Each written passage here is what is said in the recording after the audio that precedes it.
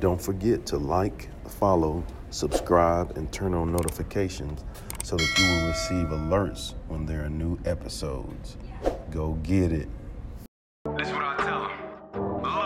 I've been grinding for so long, I wake up and chase my goals. I go out and I go get it. How to code, that's all I know. I don't succeed, then I don't breathe. Success, what does it mean? If I conquer all my goals, then I'm living out my dream.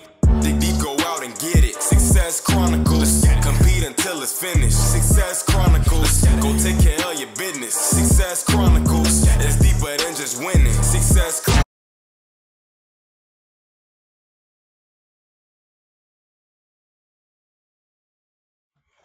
Hey, what's up, everybody? This is Chip Baker coming to you with another episode of the Success Chronicles. And today we're here with Coach Art Berlanga. Man, great guy, involved in some really neat things. And I'm so thankful to have him on this episode of the Success Chronicles. Been excited about getting him on. So first, Coach, thanks so much for taking the time to interview.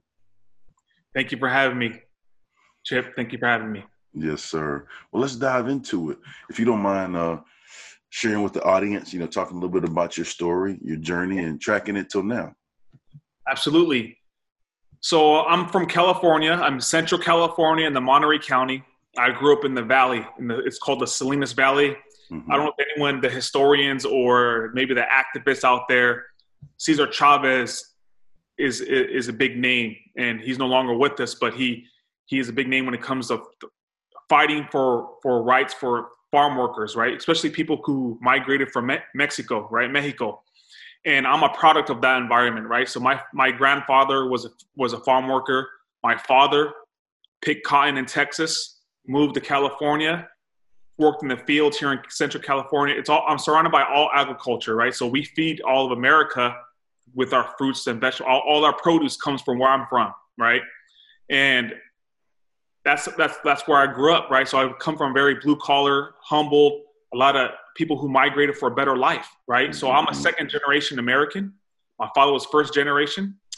My father is also a veteran. He served in the U.S. Navy. He's a retired firefighter. But his life, it has to do a lot with who I am today, right? The upbringing of my parents and the guidance I've gotten and I received from them. I have to give him absolute 100% credit, right, where it's due. So my dad has been through some stuff, right? He grew up, he wasn't always raised with the best nourishment, with the best positive environment. So he was a student athlete growing up. He was a wrestler and or wrestler, as they call it back in the day. Right, Coach? With an A. You know that word, wrestler. So I come from a very competitive family, right? Where both my parents were former athletes, but no one in my family, Coach, ever graduated from college. No one in my family ever played a collegiate sport. All right. So when I was growing up, I had this desire to play sports. I fell in love with sports. I was a 3-sport athlete. I played football, basketball, track and field. And I got to college, I did football and track and field. And everything I've been able to accomplish in my life, right, to get to this very moment, it all stems from my environment where I grew up, right? And I wanted to be the first one. So I had this vision, Coach, to play college football, to play college sport. And I remember being a young teenager, Coach, I would use Sports Illustrated magazines, and I would cut out pictures of my favorite athletes at that time, right? We talk a lot. A vision board is brought up a lot today, right? With creating a vision for your life and what you want and your goals and your aspirations. But I was doing this before it was even taught in school, right? Before it was even a thing. So I didn't even know what I was doing. I just knew that I had this vision, I had this picture for my future, and this is what I wanted to be. So I'll cut out these athletes at that time: Charles Woodson, Champ Bailey, Randy Moss, who else was on there? Dre Bly, all these guys I was big fans of, and I would cut them out, tape it right next to my bed, Coach, right next to where I slept. So every morning and every night I would envision and stare at these pictures. I would envision myself wearing the uniform, feeling the weight of the helmet on my head, right? Running into the stadium with hearing the noise and the sound of the crowd. I began to envision this for my life, right? And I was just a young teenager again at the time. And Coach, I would even write out my stats as far as what I wanted to, what I want my stats to look like before I even got to that level, right? So I did these things. But again, as you know, dreams I like to say dreams are meant for your pillow. But if you want it to become a reality, you got to put the work in. You got to attach action to that vision, right? So that's what I did. I attached diligent action. I made some sacrifices, as we both know, Coach, and everyone who's watching. The most successful people in our lives, people who live out their dreams and their passions, have to make certain sacrifices along the way. And the sacrifices I made were my social life, right? Girls, going to the parties, right? Because I was in bed. I used to get made fun of for being in bed by 9 o'clock, right? Yeah. I used to get made fun of, but the reason why I had to be in bed is because I had an early morning. I had to get up at 5 because I had to work out, I had to train before school. Then I had to go to school all day. Then I had practice. And then I had to do the study part of it, right? The student of the athlete part of it at night, so I could be eligible and do all that stuff. So I made certain decisions at such a young age, Coach. I don't know where this drive or ambition came from, but I had it within me early. And because of that, I was able to fulfill my dream, right? I was able to make my dream become a reality. It came to fruition, being the first one in my family to play a collegiate sport, right? And not just one collegiate sport. I did two. I did two at the community college level, and then I went on to the 4-year level and just did football. And then also graduate with the degree. No one in my family ever has graduated with a degree. I'm the first one, right? I'm the first educator. I'm the first head football coach. So I've done these things in my life, Coach, where I'm breaking not only barriers, but I'm setting new levels, right? Yeah. And I heard T.D. Jakes say this once. I heard him speak. He says, new levels bring new devils. Yes. So even with all the success and the leveling up I've been doing, brings a lot of negativity comes with it too, right? The naysayers, people who don't want to see you win. They don't want to see you succeed. And I just use it as fuel to my fire, right? I use it. I don't really ignore it because I want it. I want it because I'm going to use it. I'm going to use it for my fuel. I'm going to add it as wood to my fire to keep going, to keep burning, to keep this fire that's within me to do even more. Because I have 2 babies, right? I got 2 young babies. Yeah. I got a 4-year-old and I got a 10th month baby girl, right? So I want to live a life, Coach, where when people come across my last name and they see my kids, they said, I got you because of who your father was. Man, kind of it gave me chills when you said some of those things, because all of that stuff that you talked about, I've lived that as well. I'm a 4th generation educator, and a whole lot of people have loved me. I was able to go back to my hometown and teach and coach and be there. And a lot of people have loved me, not because of me and the things I've done, but they've loved me because of what my family has done. And that's what you're doing. Like, people are going to love your kids to death and take care of them because of the things that you've sowed into others. And it's so great when you reap those benefits of that. Not that you're doing it to receive anything from it. You do it from a good-hearted place because that's what you're supposed to do, right? But when you see, it's great to see people love my kid because of what I've done for them. He good, Coach. Come on, I got him. Yeah, I got you. And then the other phase of that. Now, well, let me ask you this question, and then I'll go into telling you this quote I want to tell you. So would you say that in your life, it's a pretty happy place? Very fulfilling. Okay. And I knew what the answer would be, but I wanted to hear you say it though. But I say that because I have a quote that I say that it came to me. When I heard you talk about your story and the things and sacrifices that you made, I think of the word discipline, right? And discipline is the key component. We have to have self-discipline, and discipline allows you the freedom to be happy. I'm going to say that one again. Discipline allows you the freedom to be happy. Yeah, man, it was really hard to get up at 5 o'clock and do all those workouts. Yeah, man, they was talking about you, man. You was going to sleep at 9 to get your rest. They ain't understand why you ain't gonna hang out with all the folks. You were just focused on doing your thing. I got stuff to do, y'all. I ain't worried about that. And so what that's done, that's a perfect example of, and I've lived the same life, that's a perfect example of being able to self-discipline yourself, and then fast forward, it puts you in a place of where you're happy, you're proud of the things that you've accomplished, you have no regrets. Because you've given everything you got to give, and that, like, it is no regrets. Like, I could, like, man, I wish I would. No, it's none of that. Man, I should have. It's none of that. No. I put the work in, baby. I strive to give everything I got and give all I have, and I was wholeheartedly focused in. And when you can do that, when you can self-discipline yourself to do that in your life, and you have no regrets. And I appreciate you sharing, what you did about your story and your journey, because for people that's watching and listening, they need to know that it's important to eliminate those distractions. We don't have to be involved in all of those flashy lights, but what we have to hang on to is those core fundamental values, or core values, if you will, and just live it out. And it's simple. I'm saying, like, just show up every day, have a great attitude, and give your all. Right. I mean, like you've done that your whole life, right? Like, just hearing your story, I'm telling you, man, it gave me chills, because I was like, let's go. Just show up, get up early, show up, have a good attitude, give everything you got. Okay, let's do that tomorrow. Okay, let's do that the next day. It's simple. Well, man, you hit the money for me, because I wholeheartedly believe in that. But what's 3 things you accomplished in your life that you're proud of? Oh, I love that. Before I get into that, Coach, you remind me of something when you were talking about living life with no regrets, right? Mm-hmm.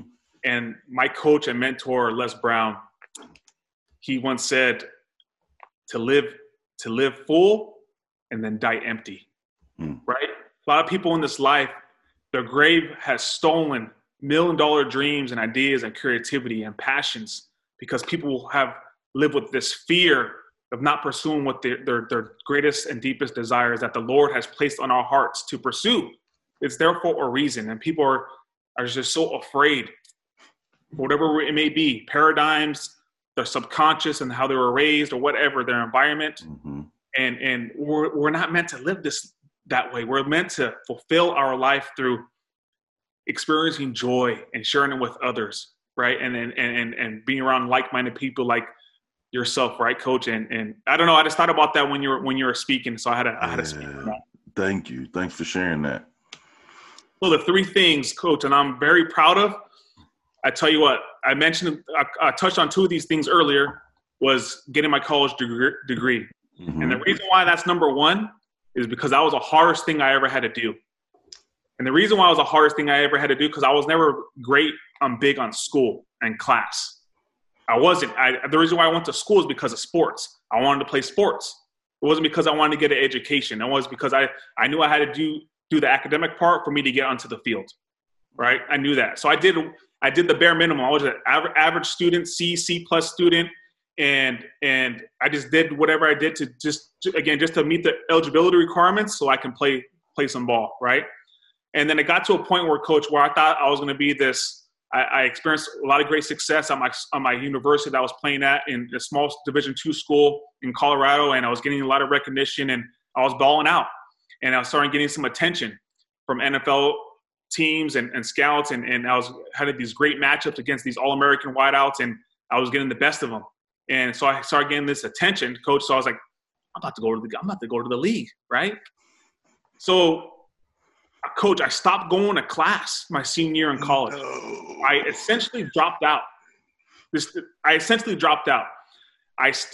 didn't drop my classes because I knew I had to have a full-time schedule for me to be eligible to play. But, Coach, I made the decision to, instead of going to class, I went to the film room. This is before cell phones and huddle. I had to go to the film room on VHS, and I would watch film instead of go to class. So I was a full-time football player at that time. This is in 2005, okay? And the reason why I bring that up, Coach, is because I got a 0.0 that semester, right? I had a 0.0 GPA, okay, because I stopped going to school.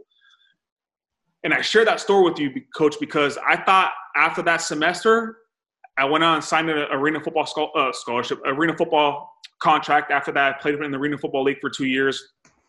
And I was like, when that time was over in my life, I had nothing to fall back on. Nothing. So what did I decide to do, Coach? I decided, I have to go back to school and finish this thing. I try to avoid it. I did everything I could not to finish. But then my father came back to my mind. Son, whenever you start something, you make sure you finish it. Yeah. Whenever you commit to something, give your word to someone, you see it through, right? So that came back into my head. I was on replay. So I enrolled in school. My head coach was still there at the time. So he's like, hey, Art, since you're back in the school, we can help you out financially since you're not a player anymore, but we can help you out and you can be part of our coaching staff. We can give you some money to help pay for school so you can finish. So let's do it, Coach. So then that's how my passion came from coaching. That's when I knew coaching was a life I wanted to be a part of. So that was my first accomplishment, Coach. I know it's a little bit long-winded, but graduating from college was the best thing because I made a decision, Coach. I said, you know what if I put into my academics as I put into sports? Let's see what kind of student I could be then, right? And I did that. I committed myself. Like, let's just see how let's just rock this thing out. Let's commit and let's see what happens. Coach, I had a 3.8 GPA. I graduated with honors. Now I have a master's degree after that. Here I thought I was never going to finish a 4-year degree. Now I have a master's degree, right? And graduated with that program with a 3.9 GPA, right? Almost had a 4.0. I only got 1 B in the whole master's program. So that's just a testament to if you really commit yourself to certain things that's very uncomfortable, you will learn about who you truly are and learn these things about you that you never knew existed, right? I never knew that I was a student. Coach, let me share a quick story with you. I remember being in class and my professor, and I was the type of student, Coach, that I never participated in our class discussions.